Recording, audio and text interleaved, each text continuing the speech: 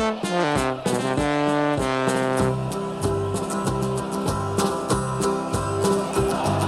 we come, blue and white, and we're looking good. You'll be in for a fight, and we fight pretty good. Getting goals is our job, and we get goals good. Looking good, we are Carlisle United. Hello everyone, you're listening to the Brunton Bugle, the number one place to get your Carlisle United fix in the podcast world. I'm Lee Rooney. And I'm Dan McLennan. So close, yet so far. A horror final 5 minutes sees United crash out the FA Cup and miss out on a glamour tie at Charlton or Stockport. We look back on that disappointing defeat at Walsall before previewing this weekend's clash with Sutton United at Brunton Park. With a pass so true to Boulder Stone and Clark's in view. There's a cross and a run, the old 1-2. I didn't feel like that intro was that long, and yet I got caught out by it. I was going to say, you had to rush it in at the end there, didn't you? Yeah. I think there was a slight delay for you saying your bit, which probably doesn't come across that way to you, does it, Dan? But there you go. No. How you doing, mate, after that disappointing defeat last weekend? Gutted that we conceded in the 93rd minute to ruin my perfect prediction. I know, that's probably the thing you're most disappointed about, isn't it? You're probably thinking... Yeah. Cheers, Thomas. You sorted me out with a nice 5 points in the prediction league, but no, they couldn't hold on. It's so disappointing. I think the only solace to take from it, isn't it, the fact that the tie they got in the FA Cup, Walsall, and which we should say that is. I know the butterfly effect and all that. It wouldn't necessarily have been drawn the same way, but the ball numbers would have been exactly the same, wouldn't they? So yeah, definitely. We've basically missed out on a trip to either Charlton or Stockport. Charlton wouldn't have been a bad one for a day out in London, but mind you, with the trains potentially off, probably not. So, all round, just a miserable. I just felt miserable on Saturday evening after that, and I've not felt like that after a game much this season. Not even after the defeat to Stockport. It was a kind of feeling we really blew this one, but there you go. We'll get onto that shortly, won't we, Dan? First up, we've got all the usual stuff in terms of sponsors and telling you where you can find us on social media and stuff like that. So, once again this season, the podcast is being sponsored by the Carlisle United Supporters Club London branch.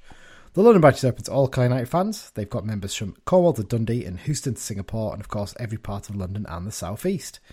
They regularly meet up on away trips as well as arranging many social events, supporters games and fundraising for the club. They'll be providing us with information for the away games as part of the preview section this season too. You can find out more about London Branch at their website, carlisle.londonbranch.org. And of course, you can subscribe to the podcast if you haven't already. Any good podcast app, whether it's Spotify, Apple Podcasts, Google Podcasts, Pocket Cast is the one that I use. If you just go and find, search for the Brunton Bugle, click subscribe, and every time a new episode comes out, you'll get a little alert telling you, hello, come and listen to this, and you can download it and listen to it at your leisure. You can also follow us on social media, at Brunton Bugle on Twitter and Instagram. On Facebook, just find our page and click like. And we're on the Be Just and Fear Not Facebook group and on the Cumbrians.net message board. And of course, as I always say, you can contact us the good old-fashioned way, bruntonbugle@gmail.com if you want to email us. And also, just on that, if you use a certain provider for your podcast... Let's say Spotify, I'm guessing you talk about, isn't it? Yeah, okay, I'm sorry, I'm sick of seeing these lists all over social media. But no, they do lists of what you listen to the most, and there's one or two people who've already sent us tweets showing how high up we are on their rankings for podcasts, and it's very much appreciated, isn't it? It is very much appreciated, although I'm not appreciating the people who've got us third or fourth behind some of those other podcasts. That's disgraceful. Well, yeah. We should be top. Yeah. We should be top. It's fair enough. No, it's lovely, really, to see these things. It really is really nice. I'll tell you one thing that I have noticed. It's a couple of them. How many sort of similar ones? Sort of like D3, D4, not the top 20. All the decent sort of Under the Cosh podcasts. Is on there as well, I think, as well, yeah. Which is a really good podcast if you don't listen to it some already. good listening, So yes, it's just nice to see a nice mix in there. Should say about D3, D4. I'm listening. They did an episode this week. Also, they don't cover the FA Cup games in the same way. They basically just do a sort of different episode, and they were reviewing their end of season predictions for how teams are going to do this season in League Two in terms of who's going to be in the playoffs and promotions and stuff like that. 3 of the 4 hosts put us in third place.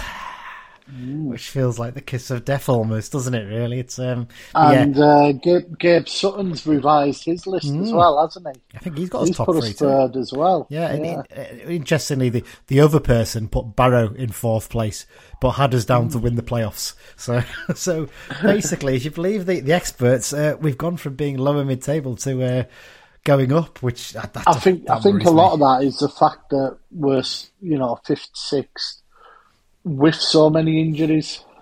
It's kind of the polar opposite to what happened last time, isn't it? Where we got ourselves up into first place with a fully fit squad and then got hit by COVID and never recovered. So it's kind of a weird way around of looking at it, isn't it? Right, let's get into the news, Dan. Only one real bit of news to do this week before we do the Loan Watch. And it's the reserves. They were back in action finally in midweek.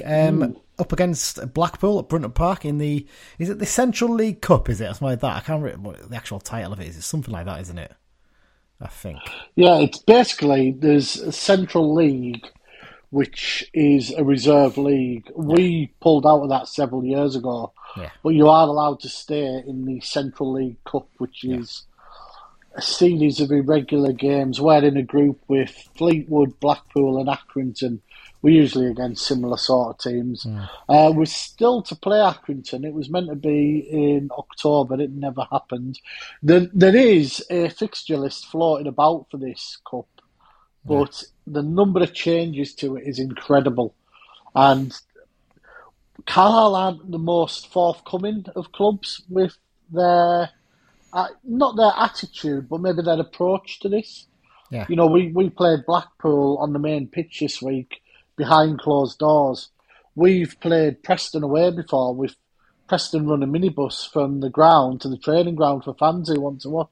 Yeah. It's a tiny little bit annoying because I know one or two folk, some of the older boys who sit with me, they like to go to these games, something to do on an afternoon, and they're ringing up and being told how to behind closed doors. Sorry.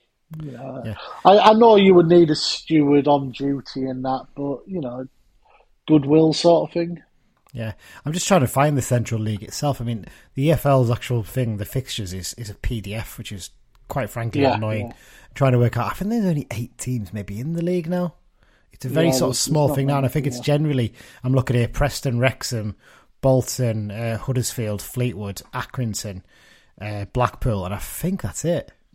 There's one more missing, I've probably missed there, but I think there's basically 7 or 8 teams in it, so it's not really a big thing, the whole reserve sort of football anymore, is it, sadly? But I think it's an expenses thing as much as anything. And there's always a fear of, like, sometimes you're struggling to get a squad together, as we have done for quite a while. You have to play the youth team in these games, aren't you? And it's... it doesn't quite work as well. But I'd say the best thing would probably be a slightly bigger cup with a couple more games. So you're getting semi-regular.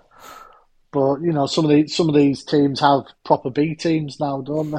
Yeah, and maybe under 23s and Bs. And you could even you could invite some like lower non-league teams into it as well, maybe just to make things Wrexham are there.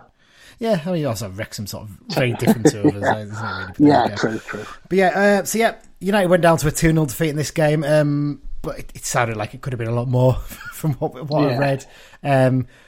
Gavin Skelton wasn't particularly scathing, though, was he, in his sort of post-match comments about this game? He was in charge for this match.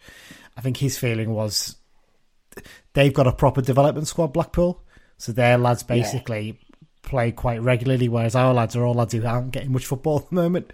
So for them, it was just getting minutes into their legs. Some of the obviously was a mixture of sort of youth team and sort of fringe players, but players haven't really had much action lately. I thought we had quite a strong team out today. We did. I think not today, but I think the key thing is that a lot of them have not played much football of late, have they? That's the thing. Mick Kelly in goal, obviously, but then you had Ben Barkley making his first appearance for a while, obviously coming back from his injury. Sonny Hilton and Jamie Devitt and Jaden Harris all in midfield. Duncan Iden's not really played much football at all for us. Jack Stretton and Toby Silva up front. But I think the most important one of all was Joel Senior back on the pitch after 9 months, almost exactly 9 months out since his injury at Salford. Fantastic to see him back in first team action, wasn't it? I would also reserve action, I should say. Sorry. I would also suggest the fact he was subbed at half time was probably a pre-planned thing. I think that I think Skelton said that, wasn't it? He was always only going to get 45 minutes basically just to get it into his legs. So I think the plan is is it Cumberland Cup next week? Is it possibly? Yes, I'm playing Branstey in the Cumberland Cup next midweek. So. And then there's another one the week after, I think. So I'd imagine he's probably going to get 60 minutes maybe in them as well. It's maybe that Accrington game then. Yeah, you'd imagine that's what you think, isn't it? Really, get minutes into his legs, and as we'll find out in a minute, the timing couldn't have come much better, could it? Really, with other injury news we had in the last week or so, to have him back fit and raring to go, hopefully, really is good timing. But yeah, so bit of a disappointing defeat, but I think it's, as Skelton said, he was just getting minutes into the legs of the players. So there you go. Speaking of getting minutes into players' legs, obviously the loan watch section, we look at the youngsters who are out on loan at other clubs, getting good minutes and good experience into them. First up, we sort of started the highest ranks, I suppose, if you can call it that, level. Max Kilsby at Annan Athletic, a decent point for Annan at the weekend. They drew 1-1 with Stranraer, but no action for Max. He was dropped to the bench, wasn't he, for this one? So he didn't come on. Next up for them is a trip to Methil to take on East Fife at the weekend. I always love that, the Scottish teams. I have to go and Google to find out exactly where they're from, most of them, because half of them aren't actually even named after the place they are, aren't they? Why do you need that? I'm on. Oh yeah, could have asked you, couldn't I suppose? So there you go. I knew. I'm the sad stat who knows all these useless things. I knew East Fife was one of these random teams. I just couldn't remember exactly where. That was the problem. I was trying to think, where are they from again? So yeah, there you go. Right, Lewis Bell. He had cup action this weekend, Lewis. It was the East of Scotland qualifying cup against Dunbar United. Unfortunately, they went down to a 2-1 defeat, but once again, it's another start for Lewis. More minutes into his legs. And this weekend, they face Cowden Beef at Raydale Park in the Lowland League. Now, Lewis Bell, before we move on, I want to talk about this one. He's there for the season, isn't he? I think he's got a season-long loan at Gretna. Or is it half season? I can't remember with Lewis. I think it was half, but I'm not sure. Half season. What do you do? Let's say there's always going to be a split there anyway, if you need to, isn't there, in January? Yeah. What do you do with Lewis come January? Do you keep him there, or do you think to yourself, can we try and find him somewhere a little bit higher standard than Gretna, possibly? It's a difficult one because he's getting minutes every week, isn't he? But they're really struggling now. Yeah. It is still January. I was just Googling now. No disrespect at all to Gretna. Yeah. But the level of football they're playing, and how old's Lewis Bell now? Was it 2021? Something like that? He needs to be playing higher for me. Yeah. I think he's suffered from obviously injury, and he who shall not be named completely overblown his trumpet. Yeah. That and the fact they had that really bad spell of COVID, didn't he, as well? I think he was one of the last that really knackered him, yeah. I'd like to see him playing a bit higher, personally. Do you almost go to Peter Murphy and say, look, you can have him at Annan, and we'll take the hit on the wages if you want to have him in there as another body in there, but... You could, but you can't force a player in a club, can you? That's the thing. No. But Peter Murphy might say, well, he hasn't really done too much for Gretna. Do I need him? Possibly. Yeah, it's a difficult one, isn't it? Sam Fishburn, frustrating afternoon for Sam and Morpeth Town. Their slumping form continues. Went down to a 2-0 home defeat to Belper Town. Sam actually came on in the 58th minute and the score was 1-0 at that point. And he actually did hit the post with a header. But unfortunately, 50 minutes ago, they conceded the second, and now they've dropped to, I put 13th, it's actually 14th in the table they've dropped to. I mean, they were up in second or third, weren't they, I think, when they get the good form with Sam. But they've really dropped off of late, which is a real shame for them. But again, it's good minutes for Sam, isn't it? That's the important thing. He's getting good experience, and he needs to really work on that, so there you go. Another appearance for Lewis Boyd for Carlisle City at the weekend. Their game last weekend was called off due to a waterlogged pitch, but they were back in action with a trip over to North Yorkshire to face Northallerton Town. Unfortunately, ended in a 2-0 defeat. Up next to the Sky Blues, they've got home tie with Pickering Town this weekend. Now, this is a 3 p.m. kickoff, so if you're smart, you can hot foot your way over the city and potentially catch 2 games in a day. You'll probably miss the start of the Carlisle City game. I think that's fair to say. You'd struggle to get it unless you had someone waiting in a car across the road on Brunton Crescent or something like that to drive you over there. But yeah, potentially you could do 2 games in one. I'm a bit annoyed about this now because if I'd known this, I would have booked a later train to go home. But I've already booked my train home now, so I miss that one. It would have been nice to tick off the ground as well. But yeah, so chance to watch Lewis Boyd and Carlisle City in action potentially this weekend. Have you ever been to Guildford? I've never been, no. Well, the thing is, they always seem to play. The kick-off times, at home generally, a lot of the time. Just frustrating, but what can you do? All right, well, we've put it off long enough, Dan. Let's talk about the game then. Match review time. Sadly, we do. Walsall 2, Carlisle United 1. So close to a place in the third round, so close to another, 60-odd grand in the coffers for a victory. And we blew it.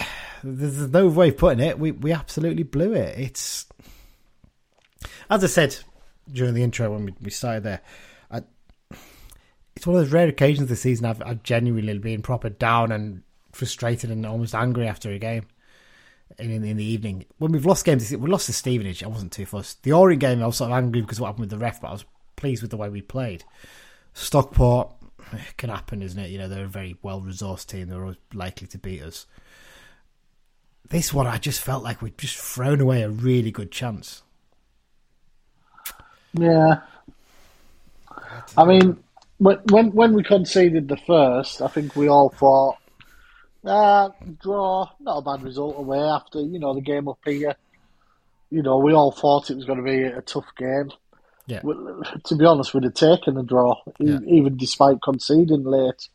And we could have had them up here next week, but unfortunately it wasn't to be, was it? No, it wasn't. I don't know, I was getting this feeling later on in the game. I was watching something on the telly. I think it was one of the World Cup. It was a World Cup game on at that time, wasn't it, I think? Yeah. I think I was watching that. It was France-Denmark or something like that, I think. And I was sort of half watching that, but listening at the same time with one earphone in, listening to Radio Cumbria. And I just had this sinking feeling. The way Lummy and James were talking as if, we're controlling this, we're fine, we're going to be okay. I thought, I just feel like there's some proper sucker punch coming in. And it came, obviously, and we'll talk about that in a minute. But first up, talk about, in terms of the team selection, obviously, when it came to the team being announced, not a massive surprise at the back, was it really? Obviously, both Feeney and Back were out injured, so in come Ellis and Whelan as they did in that game against Salford. No massive shock, was it, really, to see them come in? No, not at all. Guy was disappointing to miss out after such a good performance at Salford. Yeah. I believe he had tonsillitis, so hopefully he's back for this week. Yeah, that's there. But obviously Gibson made his return to the team. We went back to 3-5-2. So like Gibson actually had an okay first half from what the commentary was saying. But I think Lummy was commenting how he was getting in dangerous areas and he was causing problems, which is what you want to see from Jordan. Well, I think the problem with this game is we're not going to be able to talk too much about general chances because unfortunately the club don't put the extended highlights up on their iFollow. You can subscribe to see all the extra videos and stuff. Well, they don't put them up for the FA Cup games. I think it's a rights issue or something like that. So all I've been able to watch was the YouTube highlights, and yeah, there's not really much to show for us in that, is there? I think it's fair to say. But then, you look at the stats, Dan. 6 shots in total, only 3 on target. Not really peppering the goal, was it? No. I think it's fair to say. But the one chance they really did get in the first half, they took, didn't they? Good bit of play down the left. John Mellish got into space. Interestingly, John Mellish was in midfield for a lot of this game, wasn't he? He sounded like very early on, Simo decided, no, I'm not happy with this, and pushed John into midfield, which he's done a few times this season, but seemed to do it quite early in this one. Little breakdown to the left for him. He plays the ball back to Armour, plays in a nice cross, and it's a clever finish, isn't it, from Ryan Edmondson? Because it's quite an awkward height, and it would have been very easy for him to get underneath it and balloon it over the bar or scuff it wide. But it's a lovely sort of. It's not a half volley, because a half volley is when it's just hitting the ground, isn't it? One of those things people argue about. What do you think is a half volley, Dan? While we're here, a half volley is when you meet it either on the bounce or just after it bounces. But it can't be when it's bounced and it's looping back up and down again. That's not a half volley, is it? In my opinion, not really. No. Some people think that, aren't they? So anyway, he caught it as it was coming up on the bounce, and it's a lovely finish, isn't it? Yeah, lovely. It really is. Yeah, I mean, his form, it has to be said. I mean, I've got it to talking about later, but we might as well cover it now. His form's really picked up, hasn't it? Even allowing for that red card against Orient. 3 goals in his last 5 first-team appearances. That takes a bit of the pressure off Christian Dennis as well, doesn't it, in terms of his goals? He knows he can still play his all-round game. And I think we've said before, I don't think Edmonton's ever going to be the 20-goal a season type striker. He's more the 10 to 12, but creates and brings others into play because of, I think we possibly described him as a bit of a Derek Holmes type, didn't we once? Yeah. In that he will get goals, but he will also bring a hell of a lot of others in. You know what I mean? He's a bit quicker than Derek. Let's be fair. Oh yeah. He's a bit quicker than Derek. Derek, bless him, was never the fastest, but he knew how to hold the ball up and lay it off. Yeah, exactly. You see a lot of that with Edmonton, don't you? Yeah, definitely. Second half, it's interesting. We'll talk about some of those comments later, but it sounds like they pretty much dominated it in terms of chances and play. Let's talk about the goal then. Where do you start with this one, Dan? The equaliser. Tell you what, if Danny Baker was still putting together his own goals and gaffes video compilations, he would have been rubbing his hands watching this, wouldn't he? He'd have been saying, "Get that up front and centre." That's one of your first ones you're going to show. Yeah, it's basically Jaden Harris wins a sort of long punt forward, and Jack Stretton tries to sort of shield the ball, but he gets sort of bullied off it by Manny Monta, which, to be honest, a lot of strikers will get bullied by Manny Monta. He's a big lad, isn't he? Big, strong, physical lad. And Monta gets the ball and almost instantly just launches the ball forward. And it is just a long, aimless sort of hoof. Put it up there, see what happens. Yeah. Thomas just misjudges it totally, doesn't he? That's the problem. Big time, yeah. I think what happens is when you watch it back, it's not a high looping ball forward, actually. It's fairly flat. And I think what happens is it's got so much power and pace and it's so flat. I think Holy's expecting the bounce to be a bit softer than it is. Yeah. And the bounce comes right up and he's like, oh shit, I've come too far here. And he's not sure what to do. Obviously, he can't catch it with his hands. He's going to get sent off if he does that. And it doesn't go high enough for him to chest it, does it? And just boot it. Yeah. It comes at sort of almost hip, thigh height, and he tries to control it with his hip or thigh. Unfortunately, it squirms through, and Williams gets past him and puts it into the empty net. We'll come back to talk about Hurley in a minute, basically, because I've got that as one of the talking points. But at that point, you think to yourself, Dan, don't you? Right, don't do anything silly here now. It's 1-1. We've not really created him in the second half. Let's just keep it tight. Let's take the replay, get them back to Brunton Park. We can beat them there. No bother. That'll be fine. And we don't, do we? No. Ball's played forward. We don't keep it up the other end. We actually have a chance. I think Charters possibly maybe in this instance didn't make the right pass or something like that, I think. Yeah. Obviously, I can't see the highlights, so I can't tell. But it's one of those situations you think to yourself at that point, right, 93rd minute, there's 5 or 6 minutes added on. Get it into the corner and just run the clock down. If they want to really chase the game, fine. But we don't need to chase the game. We can take a draw at that point. But for some reason, we went for it. They go back up the other end, and I feel the defending's a little bit slack on this. I think Huntington maybe can do a little bit better. His body shape doesn't look quite right. The through ball's played through, and Douglas James Taylor's through on goal, and he slots a really nice finish, it should be said, past Holy, and that sparks the celebrations and bedlam in the home end. And from that point onwards, we launched it forward a bit. We never really looked. I think the problem was at that point, you've got Toby Show-Sylvie, who's not, again, still not quite up to speed yet.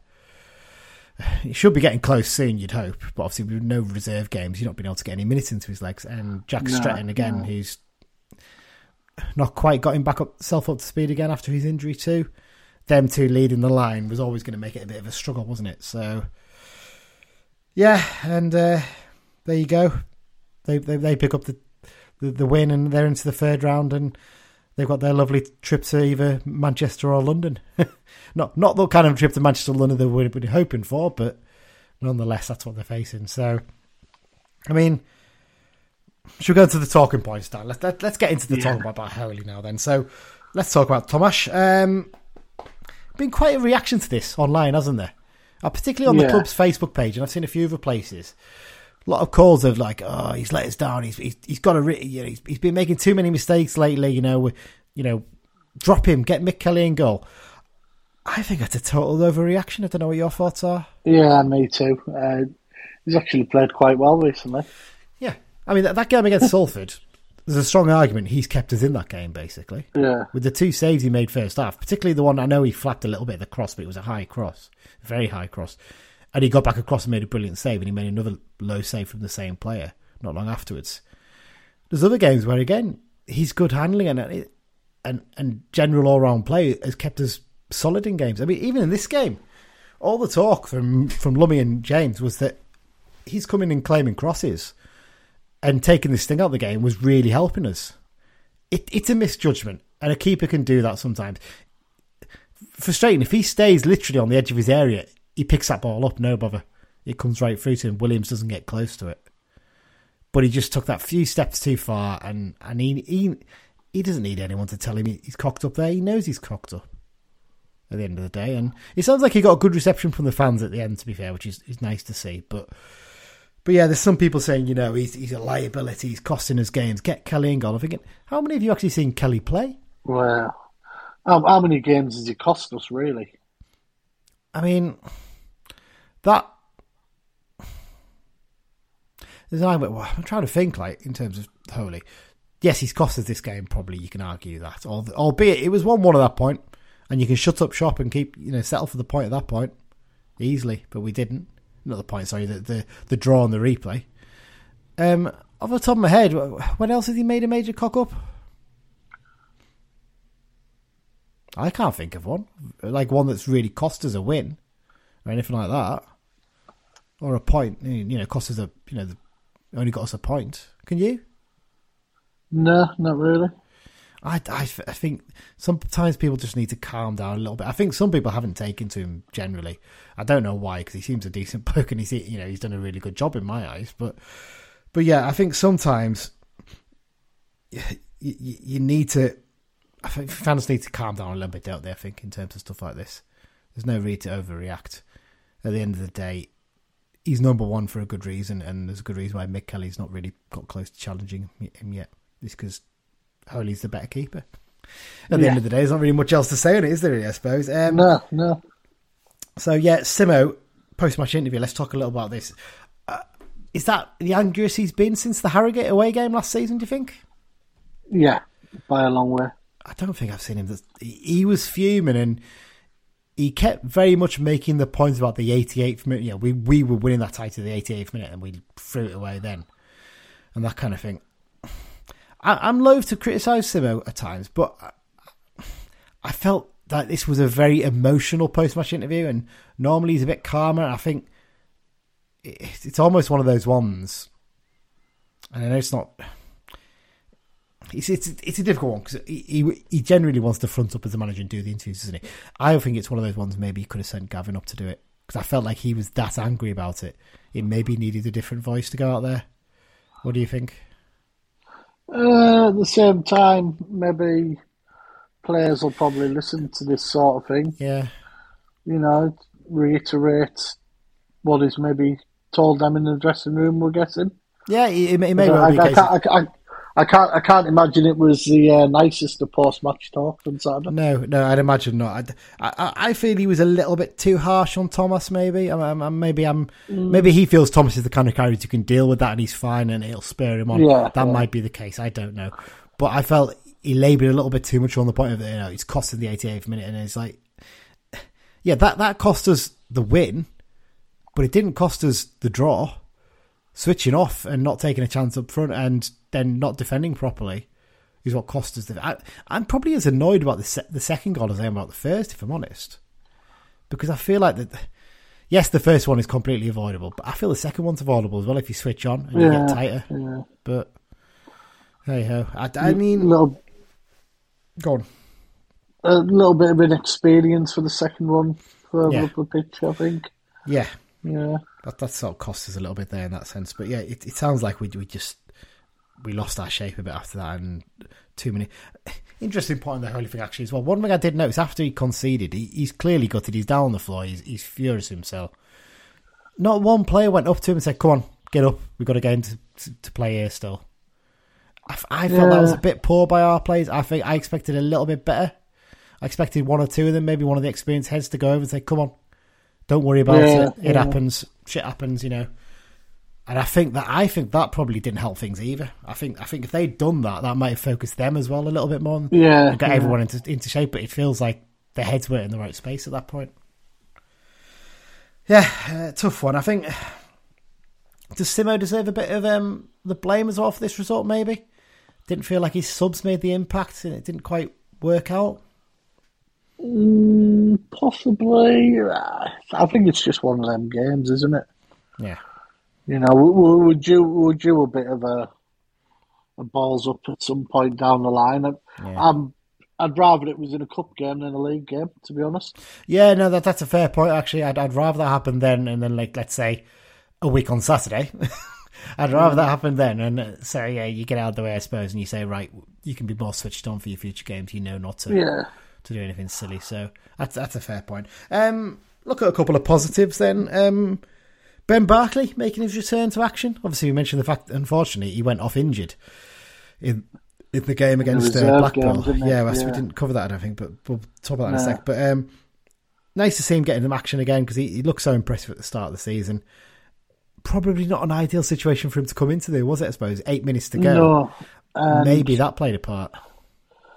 He didn't seem to be running back the quickest. So, I mean, that's, match sharpness, etc. First game back, not going to be 100%. But in an ideal world where Whelan gets that injury and comes off, it's Feeney coming on, isn't it? And Feeney's a lot more up to the speed and knows what to do. If fit, Feeney would have started anyway, wouldn't he? Yeah. But I mean, when Feeney's come back from injury, that kind of thing. So yeah, that's a tough one. But yeah, good to get him back out on the pitch, but frustrating if he's got an injury that keeps him out again. But from what Gavin Skelton was saying, the ankle injury he's picked up against Blackpool was the other ankle.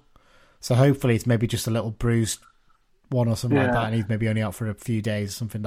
That's the hope, I think, but we'll have to wait and see with that. We've mentioned Edmo's decent return form. Let's talk about the scenes at the end of the game then, Dan.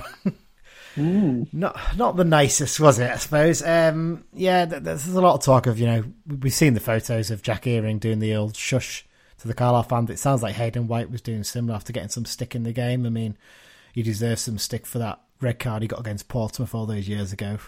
Absolute disgrace of a foul that was. It's a bit of banter and a bit of fun, isn't it, I suppose, sometimes. There's some talk of their players celebrating in front of their fans. I mean, what were our players supposed to do? They scored a goal at the end where their fans are. They didn't, proper milk it too much, which they have done this season in some games. I thought they just did a fairly normal celebration in front of the Walsall fans. I think. But then obviously they've got the goals, got back in it at the end. It sounds like there's a little bit of misunderstanding. Maybe Devitt was walking back and backed into someone. And he's been belted and got a black eye, which I've seen on his Instagram feed. It's a lovely little shiner he's got. And then all hell breaks loose. Punches been thrown. People on the pitch, allegedly. Yeah, not great to see, is it? I think we're due to beat Walsall at Wembley in the playoff final. So. It feels all set up for that, doesn't it, really? And Simo said... Beat Barrow in semis and then Walsall at Wembley. That'll do, mate. Well, but it would have shades of 2005, that, wouldn't it? Because obviously Simo mentioned after the game some of their players banging on our dressing room door and shouting things in, and that Flynn actually made those players go and apologise while Flynn was there in the Carlisle dressing room. So, interesting one, that one, isn't it, really? That happened, obviously, in 2005 with Stevenage. And it's a funny point there, just to make a point to finish that bit up. All that talk, isn't there, from the club of the fact that, the fans' behaviour is going to potentially cost us a fine in the future coming up. Well, Yeah. it looks like the players are going to cost them one well before the fans do. So, based on previous things, I mean, we've been fined. Was it £1,000 we were fined for what happened in the Sutton game last season? Yeah. I mean, arguably, this is a bigger brawl than that, so there's a possibility there's going to be a decent wedge of money being taken out, unfortunately. Also, just a brief point to make, it's something that's been covered elsewhere, I'm sure, but yeah, Walsall's social media team's behaviour on Saturday night was a bit weird as well. Yeah. I don't get this. I mean, they've picked out one Carlisle fan, found a tweet she did when the second round draw was done, just saying that how dull drawing Walsall, then sort of jokey thing, hope we get a decent draw in the third round. They didn't tag Walsall in it. She didn't tag Walsall, but Walsall have gone and found it, quote tweeted it, and didn't quite create a pile-on, but could quite easily have done. And I'm a bit like, if you've got 90,000 followers, you shouldn't really be doing that, picking out an individual fan. No, not really. I should say that fan's more than capable of defending herself, to be fair. But, it could have been someone who can't. And I suppose this is what classes for edgy and banter, doesn't it, for official club accounts these days, which just, I suppose I'll never understand it. But there you go. Right, I think we've rabbited on enough about the Walsall game, Dan. Don't think we really talk any more about it, so we'll take a short break and then we'll be back to preview the Sutton game. Hi, I'm Thomas Holy and you are listening to Brunton Bürger. See, we back Thomas here, don't we? We'll back him to start and have a blinder against Sutton, hopefully. So there you go. Right, looking ahead to the Sutton United game. We actually have got a behind enemy line section for this one, but before we do that, Mike has done a question for us for this week, Dan. So do you want to? Should we do it now? And we'll either do the answer. If it's the short one, we'll do the answer now, or if it's a longer one, we'll wait until later in the episode. Right. So here's Mike's question of the week. So one of the few notable players that's played for both teams this week is Richie Bennett. Now, it took him 15 games to score his first goal for the Blues. Who was it against? Ooh, that's a good question. Oh, Richie Bennett. I feel like I know this. I think it might be Crawley Town. That's sticking in my head for some reason. What season did he sign for us? He signed 15, 16? It was 17, wasn't it? Or was it 17? Yes, 2017-18, because it was Curl's last season in charge. Crawley, I'm trying to think. I think it might have been Crawley that season. I don't know why, but that's sticking in my head. Yeah.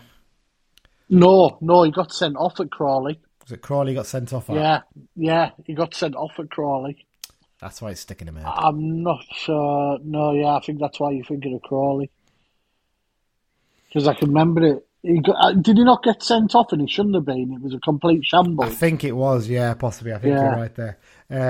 I'm going to go... I would have gone maybe Bristol Rovers. I can remember he scored against Oldham because there was a big fuss with Oldham being where he's from. Yeah, he started out in their academy, didn't he? I don't know if it was the first, but I'll go Oldham. Right, I'm going to go Bristol Rovers for some reason. I don't know why, but let's hear the answer now. So Mike's answer to this week's question. And it was the away game at Chesterfield. Oh, yes. I remember it now as well. I was at that game, damn it. Yes, because he scored, because I think Danny Granger scored the other. Yeah, that sounds about right. If I'm right, let me just double check this, right? Because I have a feeling that Christian Dennis might have scored for Chesterfield that day. That rings a bell. I'm just quickly Googling this as quick as I can. So 2017-18 season. It was a game at Chesterfield. Yeah, it was a 2-2 draw. Yeah, he did. Christian Dennis scored in that goal game for Chesterfield. And I knew there was and Oldham was the game after. Ah, there you go. So he was on in the FA Cup. He scored 2. You did ask it. So we were almost right. We were getting close there, but there you go. You're right. It was Crawley we sent off against. Absolutely right. I can. I'm sure it was a ridiculous sending off at the time. Yeah, and then because Tom Parks got sent off as well. Yeah, and one of their lads late on too. Yeah. Yeah, there you go. Right, thank you. That question, Mike. That was a decent question. That actually quite a tricky one. Okay, so this week we have finally got back to doing a behind enemy lines section, because it turns out a proper club coming up into the Football League actually has got fans on the internet. So there you go. So I spoke to Mike from the Sutton United Talk Time on podcast. Now, if you wonder why that's such a long-winded name, it's explained in the introduction as to why it's called that. So you'll see Mike does quite a good explanation of it, but there you go. So what did we talk about? We talked about the fact that they've had a difficult second season in the EFL, the work that's going on to upgrade their ground, Gander Green Lane. I love that name for a football ground. That's a proper, Southern non-league ground, isn't it? Name that isn't it? Gander Green Lane, lovely stuff. And we also, of course, we talked about what a nice guy Toby Show Silver is. So here's the chat I had with Mike. So after a few weeks off, due to the fact that we'd already spoken to Walsall in the FA Cup, and as we've said before, Salford do not have any fans on the internet, we're back with Behind Enemy Lines section, and this week we're talking to Mike from it's the Sutton podcast, isn't it, Mike? That's what you told me beforehand, yeah. It is, yeah. It was one of those moments of being overly clever. It's the Sutton United Talk Time on podcast, so it's SUTT on podcast, Sutton podcast. Extremely clever. So much so I have to explain it every time I talk to someone. well, just for your background, and some of our listeners who may not know this already, we got the Brunton Bugle from asking fans what they wanted, and then down one of our fellow hosts basically said, well, there used to be a newspaper called the Brunton Bugle that used to go out on a match day like in the early 90s, late 80s.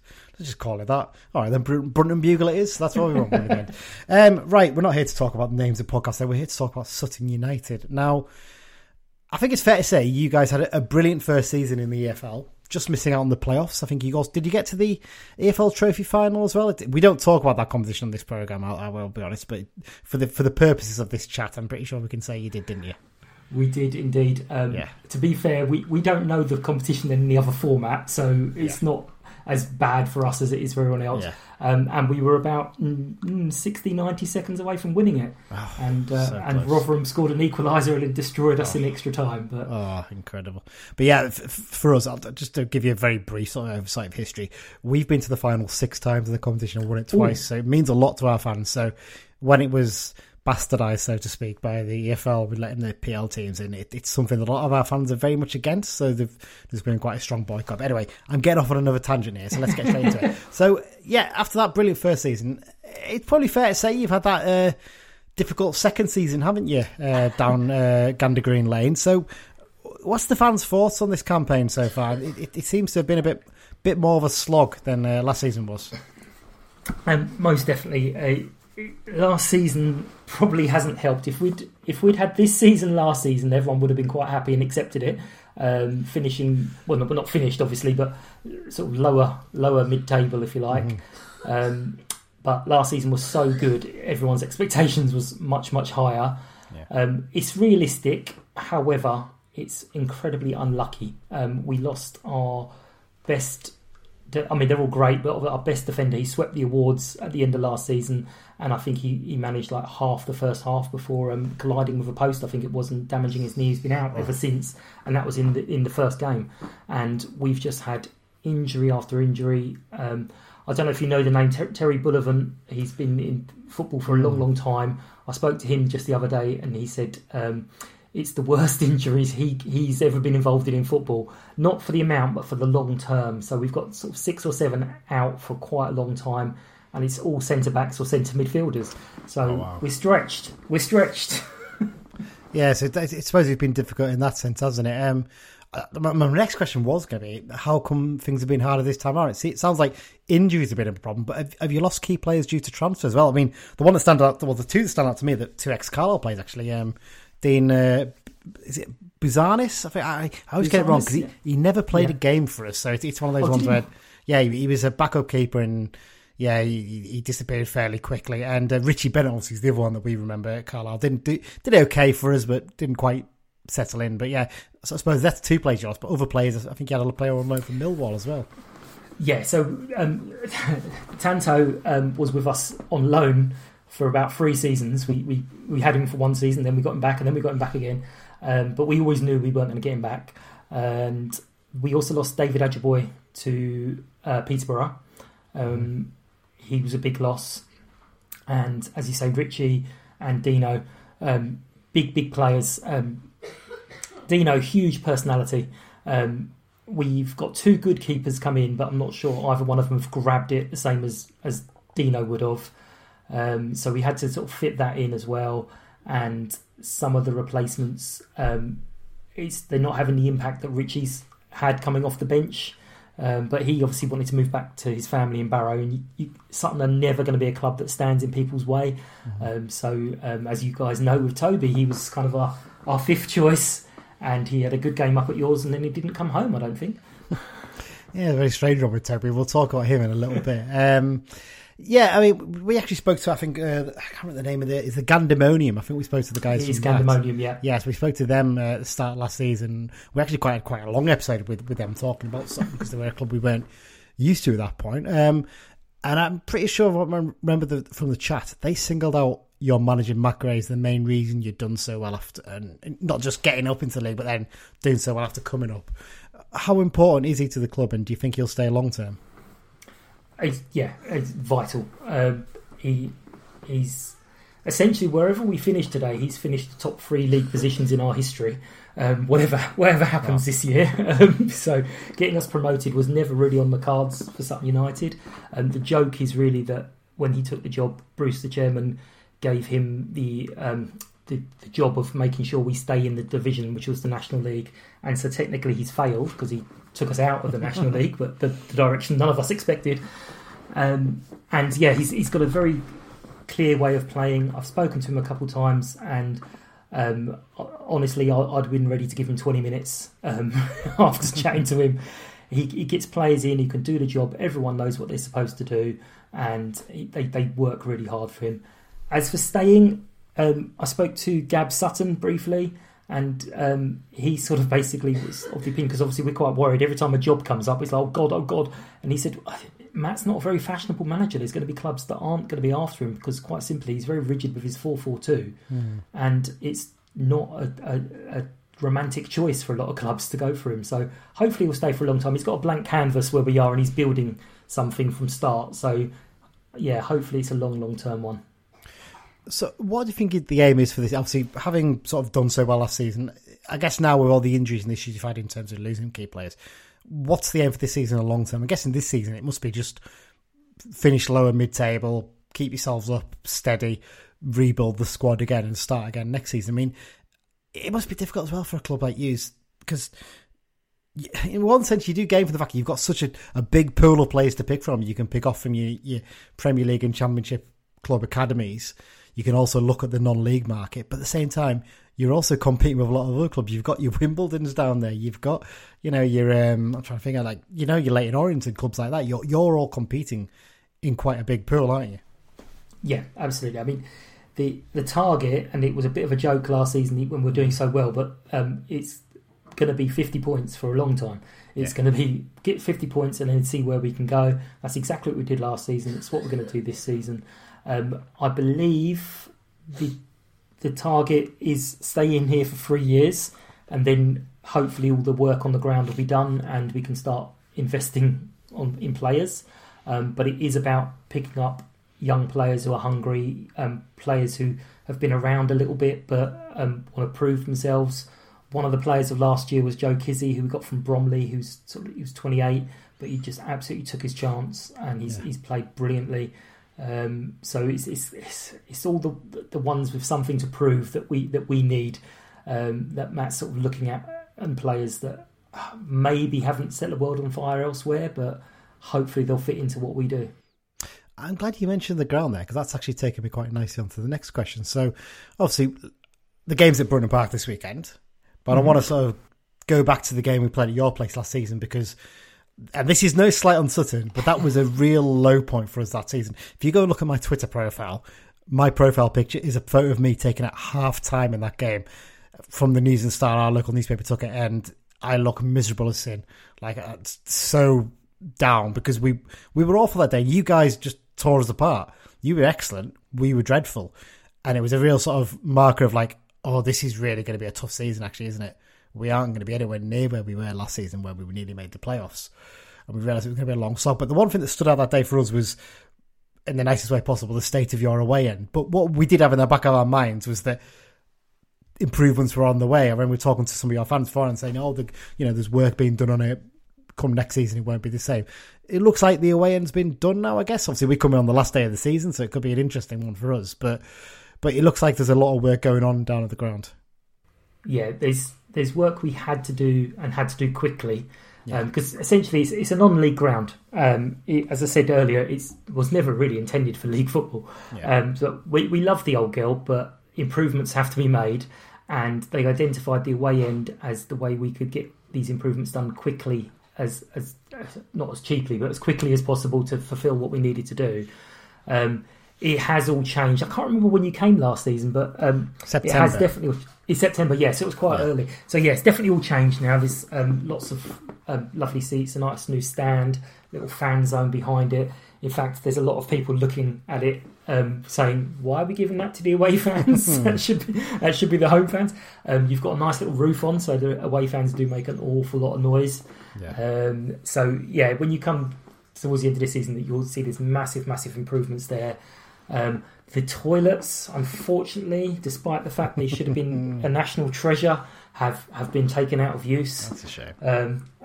They were award-winning toilets. They were described as the worst toilets in the country. Well, funny enough, we actually had a chat on our podcast last week about the worst away toilets we've ever been in, because one of our contributors on the episode, who sent in a 6-second review, was quite scathing of the toilets at Salford. So there you go. Maybe they aren't quite as bad as you think, but I can't. To be honest, I was that down and depressed that day. I can't even remember what they were like. Yeah. They were horrendous when we were able to walk around the whole ground about 6 years ago. So I can only imagine what they're like. But it's lots of improvements happened. The fan zone's probably one of the most interesting ones, because we were in a position where we weren't able to let people come have a drink before the match or after the match or during, which, not only from a hospitality point of view, that's money walking out the door. And I hate to say it, but when people come to visit, we want them spending some of their money in our bars, so we can then spend that money on the players. But it's definitely changed, and we will look forward to the new reviews from people this season. Well, we're hoping we'll be down there celebrating a promotion, maybe. But probably getting ahead of ourselves a little bit there. But there you go. Right. Well, we talked about it. Let's talk about links between the two clubs, because it's a weird one. As a club that's sort of come into the league, we obviously don't have that many links with you, because you're down south. Whereas with like a Barrow or someone like that, there's always going to be closer links. Now, one of those links is Big Toby Show Silva. Now, when we signed him from you, many of your fans suggested you robbed us blind by getting any sort of transfer fee, however small it was, for him. And initially, it looked like that might have been correct. But actually, after settling in, he's become... he's been unlucky this season. He tore his hamstring in pre-season. So basically, he only got back to fitness sort of towards the end of October. And because we've had such big injury problems, he actually had to come back and play again when he probably needed 2 or 3 reserve games to build himself up. And in our cup game against Tranmere, I'm going on a tangent here, but he ran himself into the ground to the point he couldn't walk second half and had to be subbed. We had to stick a midfielder up front because we were that desperate. Now, under Simpson last season, when Simpson came in as manager, he became this brilliant impact sub who would come on and just terror. When he started games, he'd never look quite comfortable, but coming on as a sub, he just terrorised defenders and they wouldn't know what to do. He'd back into them, he'd got a bit of pace. It did seem like he was quite a fairly popular lad with you guys, even though you maybe didn't have quite the talent you expected. No, he's definitely popular. He was a little bit unfortunate with the pecking order, because he was kind of down the pecking order. I wouldn't say we thought we robbed you. We were a little bit surprised, and it was kind of our first sort of introduction to the January transfer window. We were like, hang on, why are you paying money for a player who probably... would be free at the end of the season? Believe you me, we were all thinking the same. What on earth is going on here? Why are we signing him? I imagine it would have been about 10 grand max or something like that, probably. But there you go. Yeah, but we were a little perplexed and getting used to it. But it was if you ever look back through the messages, you'll see every single one of them was actually fair play, Toby. Good luck. Really popular. Everyone loved him. I did try and get him on the show. In the end, I realised it would be a bad idea anyway, because getting a player who's just moved from the club at a new club was never going to be a great interview. Yeah. We were delighted, and at the time we were scoring late goals left, right and centre, and he was then coming on for you, scoring late goals left, right and centre. And we're like, yeah, there we go, it's the Sutton way. But this season we've been doing the opposite and conceding late goals left, right and centre. So hopefully Toby doesn't come on and score one. I don't know if he's fit at the moment. Or He's been coming on as a sub late on in games now, so we've got more strikers fit at the moment, so he's not quite... to be honest, I don't think he's still fully fit yet. It's funny, when he came on, at that game against Tranmere, he was unbelievable the first half. He just terrorised their defence. But like I said, at least about 5 minutes into the second half, you could see he was dead on his feet. And then he came on in midweek at Harrogate in the next game, and he could barely run in that. So you could tell, all right, he probably came back a bit too soon, really. But we didn't have any options, basically. But I agree with you, lovely lad, really lovely lad. And I think, lump on him scoring in the 85th plus minute, I think. Oh, yeah. Absolutely nailed on this weekend, isn't it? But there you go. Well, let's quickly look ahead to that before. I've kept you for quite a bit here now, Mike. So let's just have a little talk about the danger men in your squad to watch out for this weekend. I'm really sorry. It's a difficult one because we are not firing on all cylinders. We are struggling, and pretty much it's going to be counting the bodies and fitting them into the team. We play 4-4-2. Yeah. Will Randall has been really, really good in the last few weeks, but he does go hot and cold. Young guy we got in from Luton was awesome at the start of the season. Fell in love with him. He's a lone player. I know you shouldn't do that, but just great winger. But he again has been a little bit off the pace the last few weeks. Probably just knackered. Then we've got Omar, who's the kind of player everyone loves when you've seen your team, but when he's playing against you, you will not like him at all up front. And Donovan, who's been Donovan Wilson, who's the other striker normally, who has been sort of misfiring this season. He just needs that sort of bit of luck to bouncing off his knee or something to get him going. But then you've got Eastie in midfield, who's been around, it seems forever, but he's only nearly 32. Yeah, but he's only 32. Well, he's coming up 32. Yeah, I know. I'm sure I can remember him. I'm sure I remember when I was working at the club, him played for Colchester against us. That's how he long was Colchester. He was Arsenal for a while, Colchester for a while. Yeovil, I think he was at, and then he was there as well. He's settled with us for a good 9 years now. But yeah, he's a good player, buzzing around. But yeah, it's probably going to come from set pieces, to be honest with you, and it's just going to depend on who's sort of impressed in the last sort of 10 days on the training pitch, because we have been struggling this season. I think we've only scored like 16, 17 goals all season. Not as bad as Gillingham, to be fair. We've got 6 or 7, is it? But, they scored against us. I mean, like, I'll tell you what, like, this season, we feel your pain on the old injuries. We've had pretty much consistently the whole season at least 10 players out injured, and every time we seem to get someone back, someone else gets an injury, so just typical rotten luck. But there you go. Mike, thank you very much. You've been very generous for your time. Before we finish up, we need a prediction, so we always ask our opposition fans to give us what they think the score will be. Okay, I'm going to say we'll be getting a real hope I can swear shithouse 1-0 victory, and it's heading for that, and then Toby comes on and scores, and we're then torn whether we hate him or still love him. So 1-1 draw you're going for then, right? Fair dues, okay.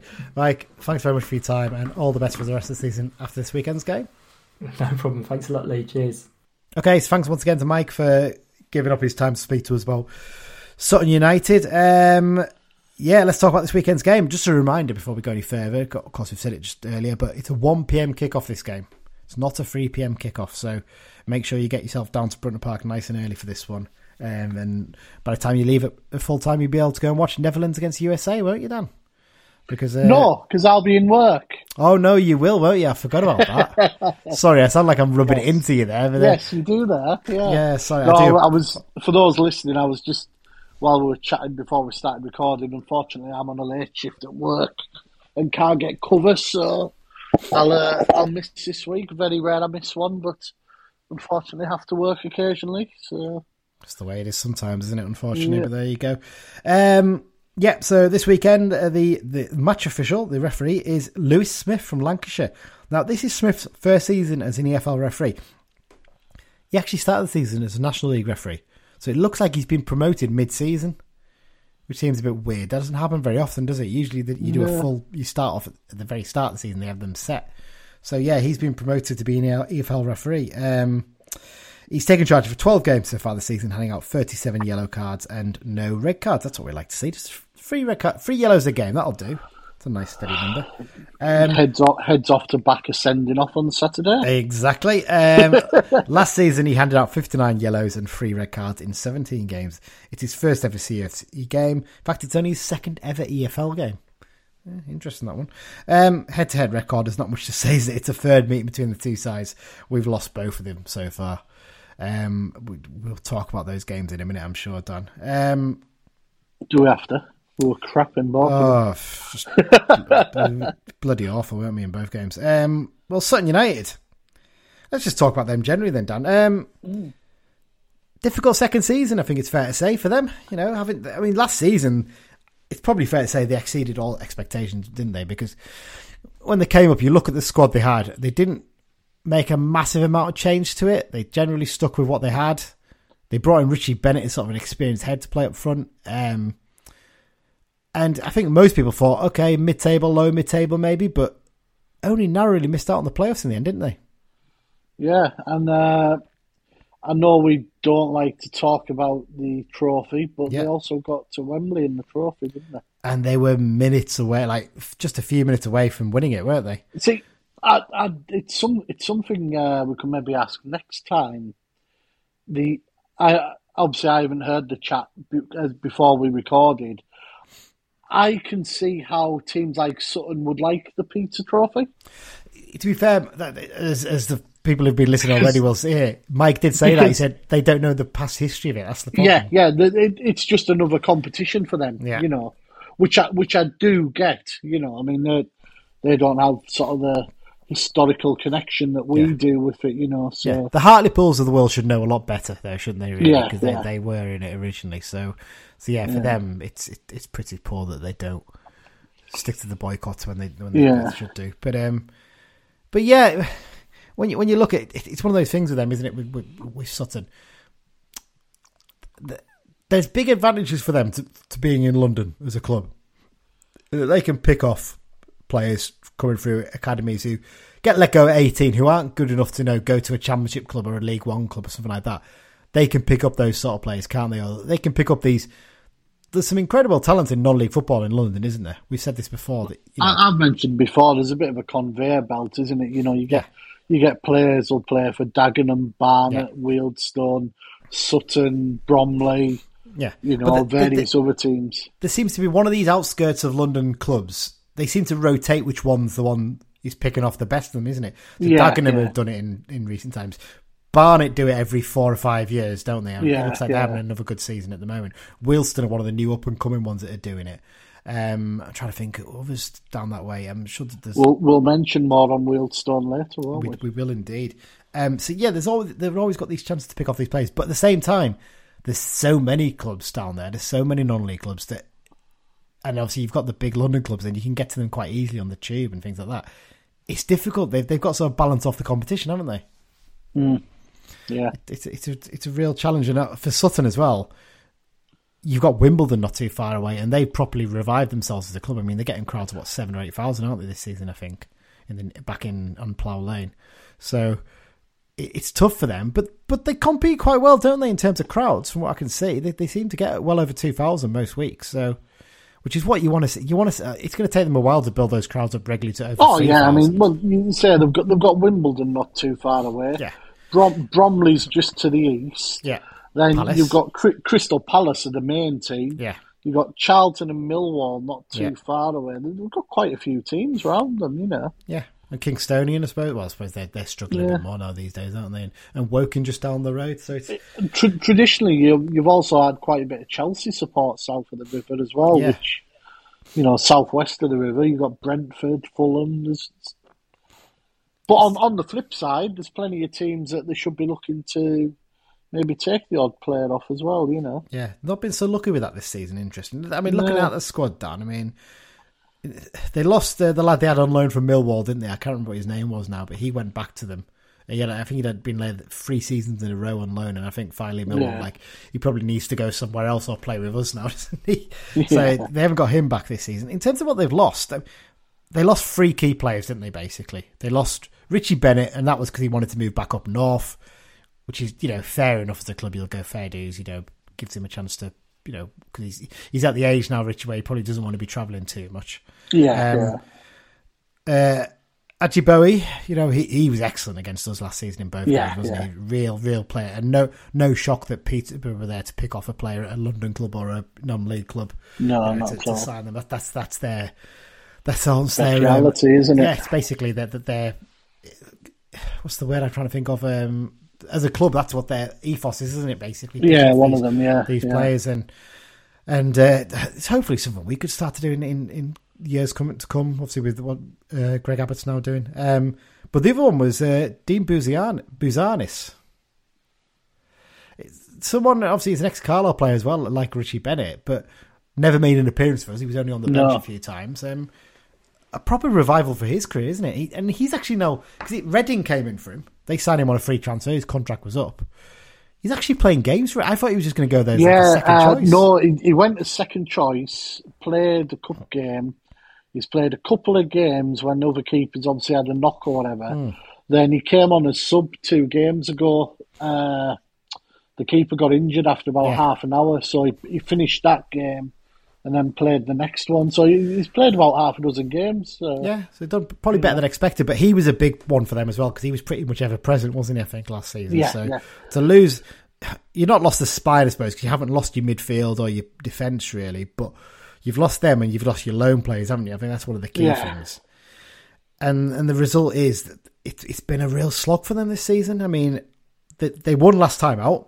They beat Rochdale, which, I mean, it's a big result for them, that isn't actually, to beat Rochdale, who were right down there with them near the bottom. Yeah, definitely. Narrow 1-0 win, but that was only their second win in the last 10 league games. They've only won...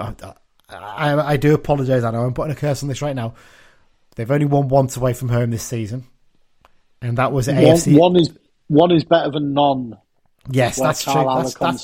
That's a fair point. That one game was at AFC Wimbledon, so it's effectively a local derby and an easy game to get to. Not much travelling involved. So, in terms of travels this season, they're really struggling. I think they've only picked up maybe 2 more points other than that out of the 9 or 10 games they've played away from home. So, we really should be looking at this as a real chance to bounce back from that FA Cup game, shouldn't we? Oh, definitely. It's probably one of the best sort of fixtures we could, if you could cherry pick a picture. Yeah, a fixture. Yeah. It would probably be this game. It's ideal. Opponent who aren't playing too well, don't travel well, longest journey, early kick-off. Weather's took a bit of a turn. It's a bit dank at the moment. It's absolutely ideal for a 2-0 defeat. 100%, isn't it? Yeah. I mean. Let's have a quick, before we talk about those games last season again, so let's talk about their squad generally. Obviously, we talked about in terms of, the players they've lost. I mean, incomings and current squad. I mean, of the players who came in, I mean, there's a couple of names that stand out. First of all, Kwame Thomas, who obviously had a little trial with us a couple of seasons ago, I think it was now. I think he's been, was it Wrexham last season he was at? So he's doing the rounds. Again, I apologise in advance for saying this. 13 games, no goals. It's going to happen. He's been on the bench for them lately, so hopefully he won't be starting. But yeah, other than that, I mean, they've signed some players from unusual clubs last season. I'm sure they did as well, didn't they? And this season's been no different. I love it when this happens. So, Tope Fadahunzi, I hope I've pronounced that right. I do apologise if I haven't. So Tope Fadahunzi signed from Loughborough Uni. He was a student there, I'm presuming, so he signed from them. Yeah, I think we noticed in the pre-season preview that the sort of level of team they were signing from wasn't the highest. And don't get me wrong, some of these players could turn into good ones, but 2 or 3 together, it's certainly high-risk strategy, isn't it? Yeah, well, the lad Sam Hart they signed from Oldham, he actually looked quite good for Oldham, I think, when we played him down there. So that's probably a fairly decent signing. They've got a lad on loan from Luton and a lad on loan from Lincoln, and that's it. I'm surprised they didn't have more on loan. very surprised with that. But just the way they've gotten chosen. I mean, Luke Gambin, obviously, he's played at this level quite a while before, but has he been back over in Malta? Hamrun Spartans. That's a great name for a team, isn't it, really? And then I think it's fairly random signing a lad from Whitby Town to Sutton, isn't it? Very. I think we said that at the time, like, of all the clubs to go to from Whitby, if you're a player who's capable in the Football League, to go all the way to London. But hey, it's sometimes work out. I think the one that stands out for me in terms of their signings is Aaron Pierre. I think, big experienced defender, isn't it? Yeah. And of those who've been there a while, Eastman's the one that I always mention because he's Eastman and Beautyman are the two, aren't they, in midfield? They've got bags of experience. They're going to be two key players. And I think Joe Kizzy looked quite good against us as well, actually, I think, in the game at Brunton Park. I mean, let's very briefly, Dan, before we wrap this bit up, talk about those two games. I mean, probably two of the worst games last season, weren't they? The away game was just shocking, wasn't it? It was just atrocious. I remember that half time, we were only 2-0 down, bear in mind, at half time, but when my Twitter profile picture was taken by one of the photographers, taking pictures of fans in the crowd. I remember briefly going to the toilet, something, passing the food truck, and someone said, I think the woman said something like, "Oh, do you want anything to drink?" And one of the lads said, "Can I have some of that bleach, please?" That was the feeling amongst the. I mean, it just got worse and worse. And I remember doing the post match with Radio coming after that game, and I just stopped myself from swearing a couple of times, and I had to try and keep calm. Yeah. But I'm pretty sure even I was saying then, like, how long do you carry on with this? How long does he keep his job? Do you know what genuinely amazed me after that game? And my mate Stevie, who travelled with me, we stopped over. There was people actually applauded them off after that game. And don't get me wrong, I'm not one for hurling abuse at players and that. They have bad games, it happens. But to actually stand and clap them after that performance, that just blew my mind. I think you'd have been better just standing there silent for that game, because that's how bad it was. Standing there silent, just slowly shaking your head at them would be the best thing. But yeah, it was bad. And I think that's probably the first point where I think I was even saying, like, I don't think Beach is up to this. I don't think he can get us back into it. And then I think for weeks after that, I think all three of us were basically saying, weren't we? So how long does he carry on like this? Because you just couldn't. I think, did he last another 3 weeks maybe, was it? Would have been? I think Bristol Rovers was sort of mid to early October, wasn't it? And this game was sort of towards the end of September. But yeah, it was dire, and the writing was very much on the wall then. And a summer signing like Manny Mampala, just you could see the level of quality he had, couldn't you, in that game? With his 4 or 5 minutes on the pitch that he got. And then the home game, just when you thought things maybe were picking up under Millen, and we just got bullied out of that game, didn't we? Yeah. Absolutely bullied out. We were dreadful. Really bad. I mean, Toby came on as a late sub, I think, for them, did okay, and then got his move up, didn't he, as a result? So that's one bonus, I suppose, to come from that game. But yeah, it was one of those things, wasn't it? You looked and you thought they're just so much better organisers. They're so much more well-drilled. And that's the positive to take. We won't get bullied this time, will we? No, certainly not. The way we're playing. We'll leave it, you'd hope not, anyway. Well, let's talk about United then before we wrap this up, Dan. Injury-wise, sadly, 2 more, potentially 3, possibly 4 more added to the list again now, isn't it? So obviously, Feeney and back, we'll talk about them in a minute, but Whelan, he came off against Walsall, bit of a collision with Thomas Holy by the sound of things, but apparently it's something he'd picked up earlier in the game, actually, and it maybe just made it a little bit worse. So touch and go to see whether he plays. I'm sure that Simo's probably telling the media right now while we're recording this what's happening, as it usually happens with this. So yeah, for him, that's frustrating. And then who's it? So Ben Barkley, obviously in that reserve game, potentially out. But Feeney and Barkley, let's talk about them. So obviously, Simo revealed after the Walsall game that it looks like Morgan Feeney's not as bad as first feared. So it's 3 to 4 weeks, I think, for him. Yeah. So the hope is round about Christmas he'll be back, which is right about the time when Mari Patrick's due back as well, isn't it? It's kind of weird. We haven't mentioned him for so long because he's been out for this 11-week stretch. As someone said to me the other week, it'll be like getting a new signing for January.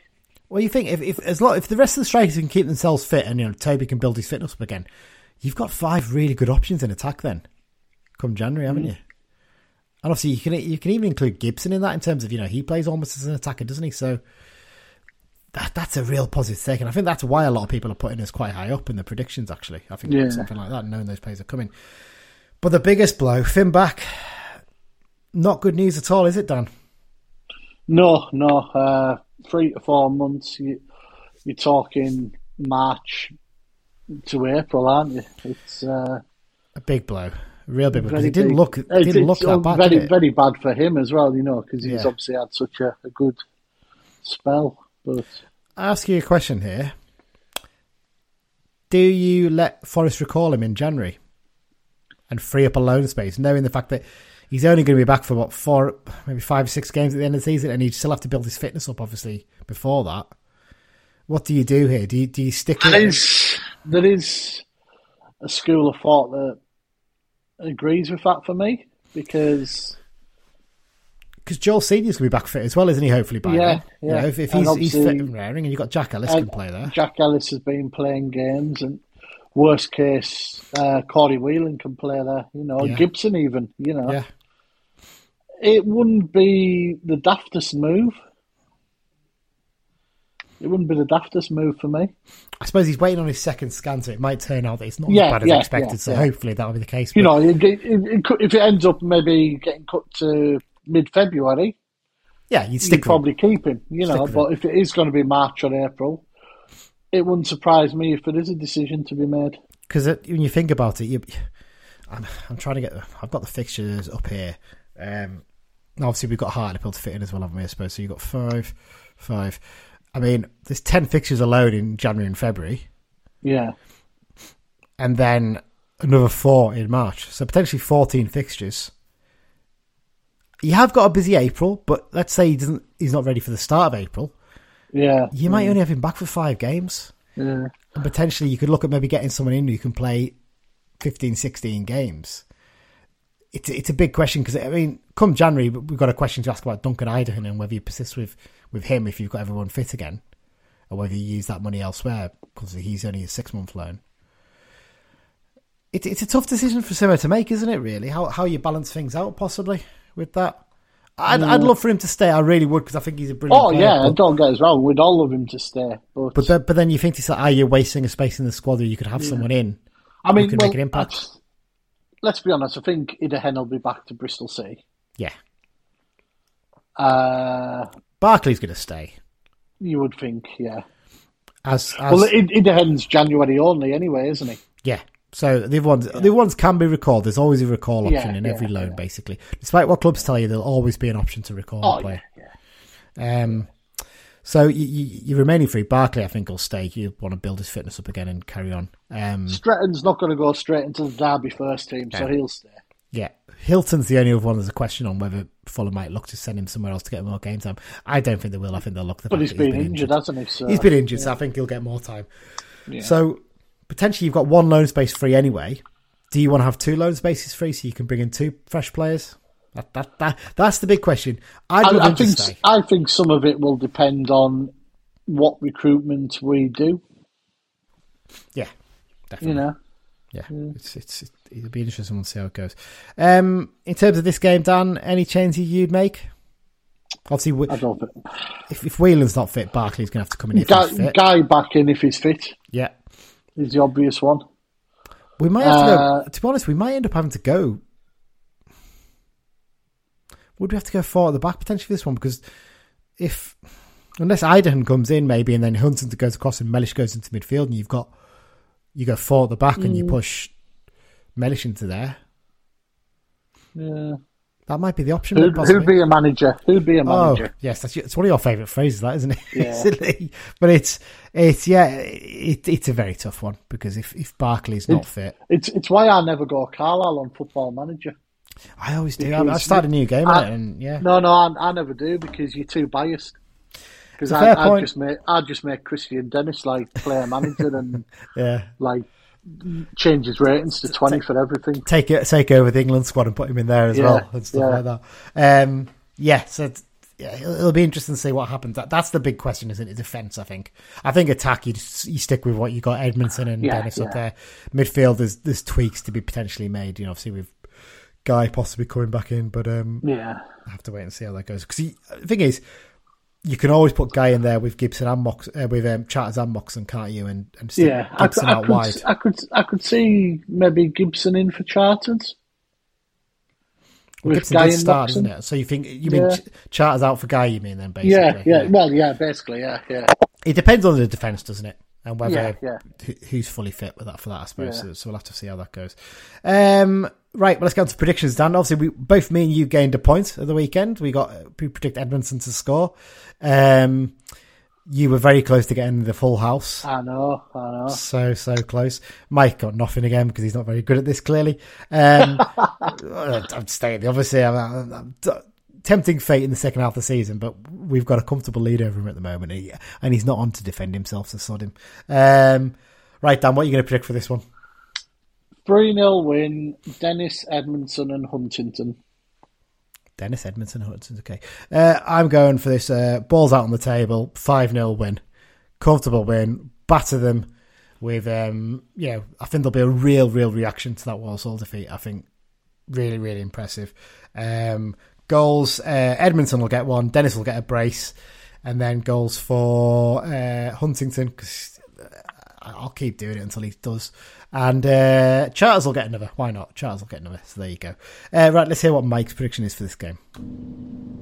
So I'm going to go for a 2-0 win this week with goals from Dennis and Edmondson. Ooh, quite close to yours, that, isn't it? There you go. Right, X-File section. Very short and brief this week, isn't it? Especially very goals. Short and brief, yeah. Goals both came in the same game, and as mentioned earlier, Wealdstone had a 3-1 win over Scunthorpe, who are absolutely buggered at the moment. The second bottom now, I think. Micah Obiero and Olafella Olamola got the goals. Yeah. And they were literally the only goals. If there was any others, they were missed, but they were the only two that I noticed. Other news. I'm just getting the table up here and looking. They are currently joint bottom. Only off the bottom on having 2 better goal difference than Torquay United. And they didn't pay the staff yesterday. And Oldham, they're third bottom. Albeit Oldham have got 3 games in hand and a lot of the teams above them. Yeah. So they could pull away. But I mean, it's not great for either of those teams, is it, right now? Very sad. Other news, Joe Fryer. He's obviously retired from the pro game. He's taken up a goalkeeper coach role in Middlesbrough's academy. I think he was doing a little bit of stuff anyway, but he's got a more sort of solid deal with them. I think Middlesbrough are quite a good club, aren't they, in terms of looking after former players? They get a lot of players involved in the academy. And he's from the area, isn't he? Yeah. So, and I mean, bless him, the lad had rotten luck, didn't he? I mean, he was looking so good, wasn't he, when he first signed on loan? Some of the biggest transfer news of the season. Connor Simpson, remember him? He's left Marsk United and joined Whitby Town for an undisclosed fee. A packet of crisps and maybe a sandwich like that. Twix and £3 or something. Yeah, maybe. And this was a good one that got sent to me. Cheers to my mate Brian who sent it over to us. Gary Bennett, former defender, obviously well known more for his Sunderland time, etc. He received an NBE from King Charles III recently. Yeah, very good. So he does a lot of campaigning for show races and the red card, doesn't he? And stuff like that. I think because he goes back to Britton Park a lot, actually, to do a lot of stuff to do with that. By all accounts, really nice bloke, and it's one of those players who kind of gets forgotten, doesn't he?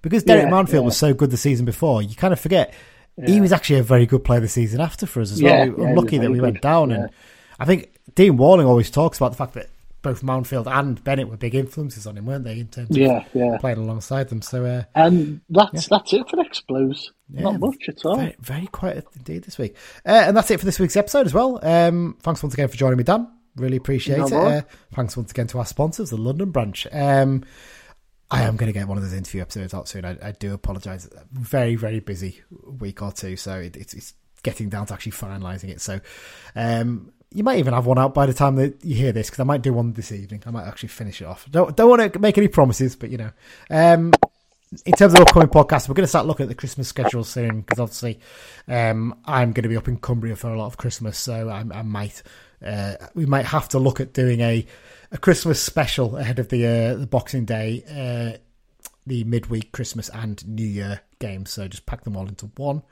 But we'll see how it goes. And obviously next week we'll be back with a preview of some insignificant game against some team from down the A595. Sums it up, doesn't it? Pretty well. Yeah, that's it for this week's episode. Dan, thanks for joining me. No bother. Thanks everyone for listening, and up the Blues. Up the Blues.